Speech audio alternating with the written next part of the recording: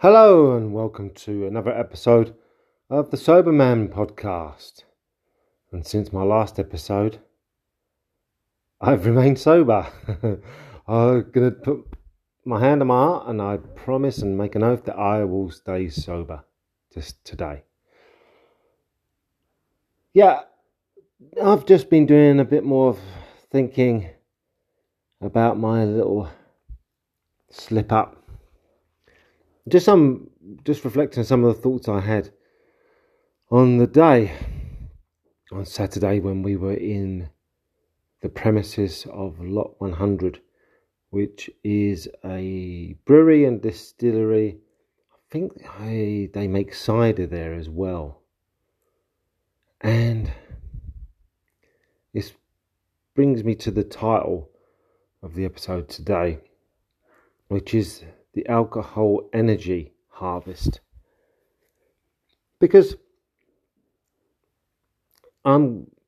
it's the product is like they get from a harvest, and I was thinking about all the energy and resources that go into making alcohol.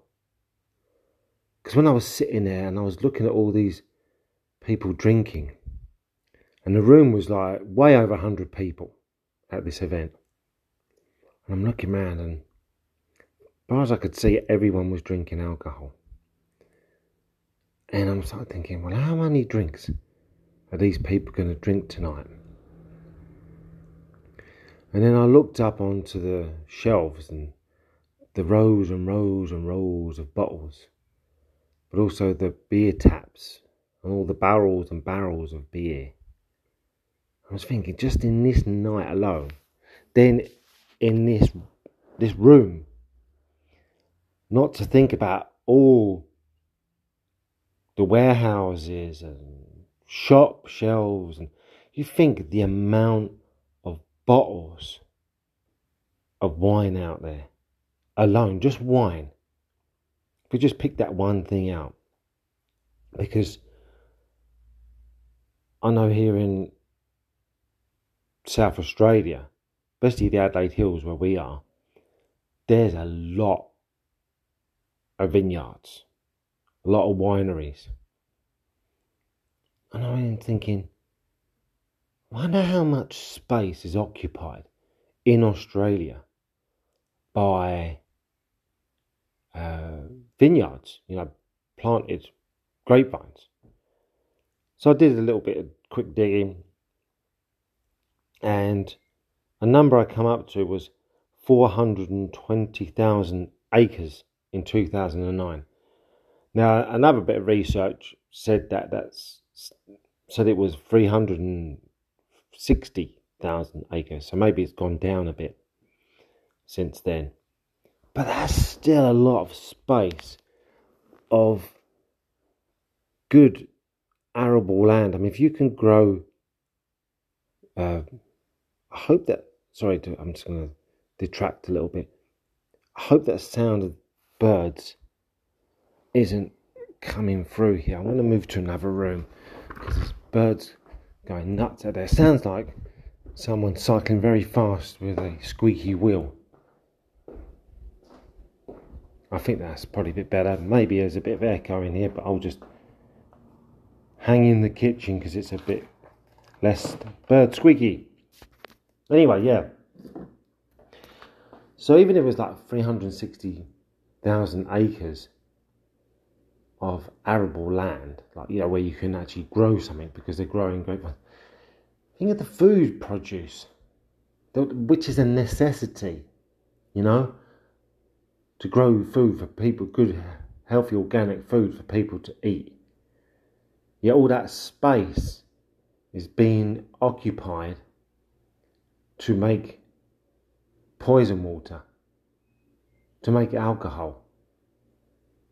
It just dawned on me, not to mention all the space then that is being used to house in warehouses, like all these bottles, casks, barrels of all different types of alcohol. How much space is that? I mean, that's probably going to be even more. if you count shop shelf space. And then when you think about the money that goes into it, I mean, in that place that we went to alone, cost to build was $4.5 million to build that. And recently, the whole shebang has been bought out by a Melbourne company for about 47 million.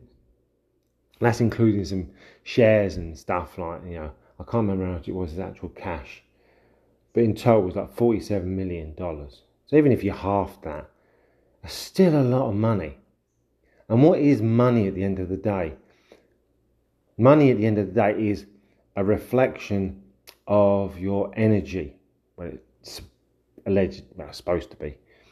So like, if I go work for a day, I charge people what I value my hourly rate is what I value my time and my experience.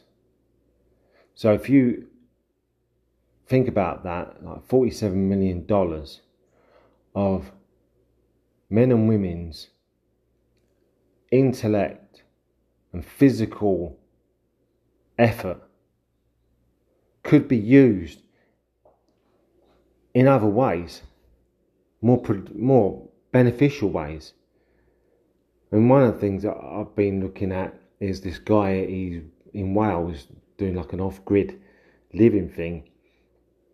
And now he's starting a small business where he's making people hydropower setups, which would be great like in a place like Wales where he is, because there's going to be quite a bit of rain and keeps the rivers flowing, which then keeps the power going like massively in winter and still through the summer months, I'd imagine. Now, if you invested that 47 million into a business like that, you think of like the power issues would be gone, because everyone could just generate their own power through like small hydro units that he produces and builds for people. It's amazing like what he's doing. But all that energy in the form of money is being pumped into producing something that's not benefiting people at all. And some people might go, "Oh, Steve, but there's health benefits for drinking wine, especially the red wine, So, there is benefits. It is, there is positives. It's not being wasted." And I had a little look online again, like how many grapes does it take to make a bottle of wine?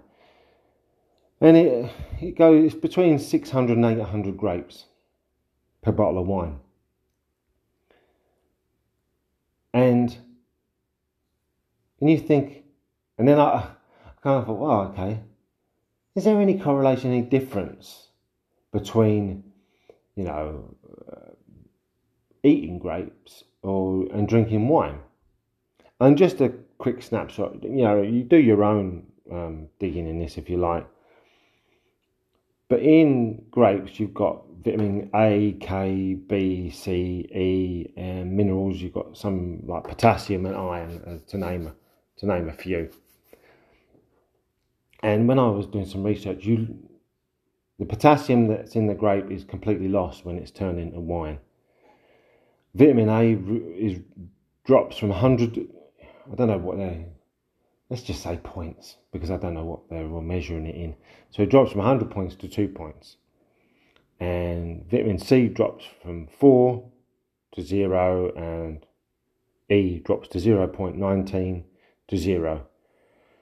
So there's a lot of stuff that is lost when they, make the wine. And I'd imagine, I'd actually forgot to look this up, because you're not eating the skins. Like when you eat a grape, you eat the skins, unless you're weird and you peel the fucking grape, which you've got then too much time in your hands, if you ask me. And but yeah, I would imagine if you're not eating the skins, you're missing out on fibre. So that's potentially, another thing that you're not getting when you drink wine. And there was another one when I was listening to the Huberman Lab. Can't remember what element or mineral or something they were claiming that's in wine that's good for you, or good for pregnant women, I think it was. But when you dig a little bit deeper, because they put all that out, they go boom, boom, boom, you know, this is really good for you. But when you dig a little deeper, I read that the amount of wine you'd have to drink to get the amount of this specific element that I can't remember what it was now, you'd have to drink so much that it would completely, the harm of the alcohol would negate the benefit of that particular thing. So, but they left that bit out, as they do. So yeah, it's just amazing, isn't it? When you step out of, you know, I'm trying to think of the word now. When you step out of the bubble of belief that drinking alcohol is normal, and this is the necessary part of, you know, your weekly life. You know, probably like I did. I used to go out on a Friday or Saturday night and just binge drink, and that was just part of my week. You know, work, boom, drink.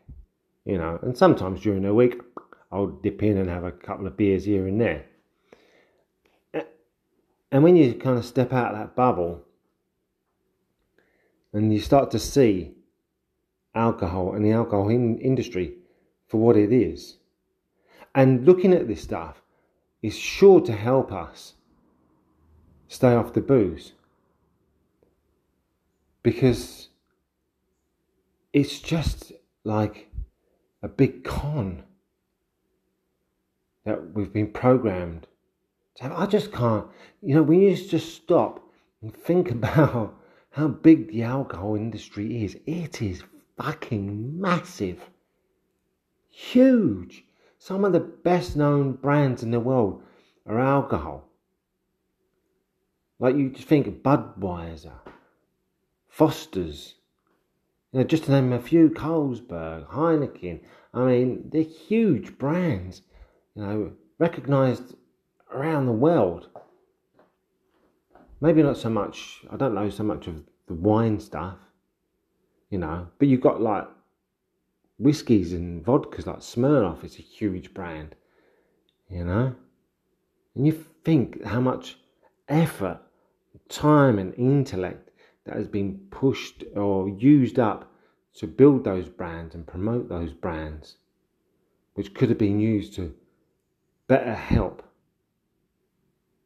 society and as a human race to become better overall for everyone. But instead, that energy has been harvested and put into something that harms people, ruins families, just destroys lives. Yeah, and yet the funny thing is, you grow a certain plant in your garden and you fucking treat like a criminal. You know, just thing that grows out the ground, you know. Yeah. I'm not going to get on to advocating that, but yeah, that's where I stand on that. And I think you even need to be careful with that, because addiction's addiction, you know. And if you feel like you need a crutch, then you've got to sort things out in your life. Because, you know, I used to be, when I first got off drinking, I used to think, oh yeah, there's nothing wrong with a bit of weed, you know. I've never seen anyone causing any trouble with, you know, start fights and da-da-da with weed, blah, blah, blah. But weed is an equal thief, a thief of energy. Because when I've dabbled in that, you know, you're nowhere near as productive the next day, you know. If on a normal morning, I'd get up, crush a workout, get going, blah, blah, blah. Now, if I have alcohol, you know, and then the next day, there's no way I'm not even doing a workout. I'm getting, at best, I'm getting out of bed at 10 a.m. instead of 5 a.m. Now, if I smoked weed the night before, I may still get up at 5 a.m. I might still go to the gym, but I'm nowhere going to be as near as productive and work out as intensely as I would if I had not partaken in either of those things. So it will steal some energy. So my advice is, really work on yourself.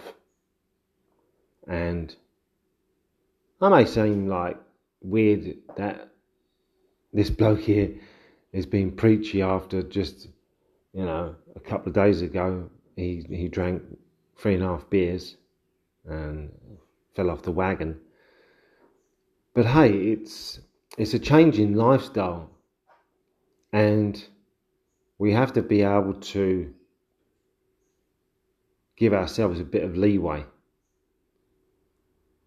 Because there's one thing, if you're no better than me, if you're currently listening to this and you're white knuckling it, and every day is a struggle because you're not doing the work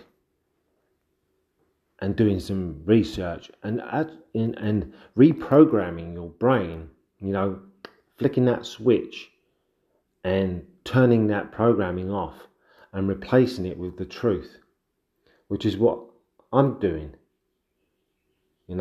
just by looking into the amount of energy that is lost or is stolen from mankind into producing poison that, is, and then all the marketing and convincing and programming and whatnot that goes into marketing.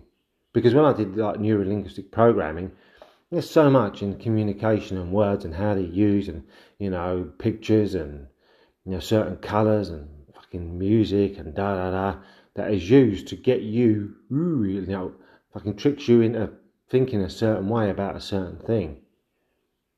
So that's a lot of stuff that needs to be undone.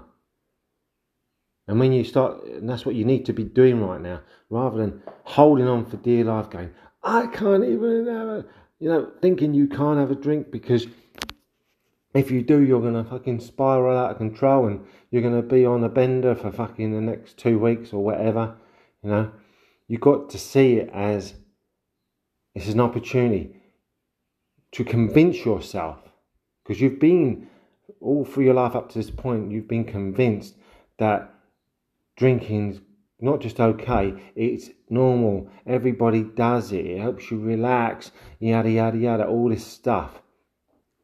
So this is the time to work on yourself and do things like I'm doing here, which is like looking at what a waste of energy, not just drinking alcohol is, but what it takes from us as a human race. Probably sounding like a fucking fruitcake now, aren't I?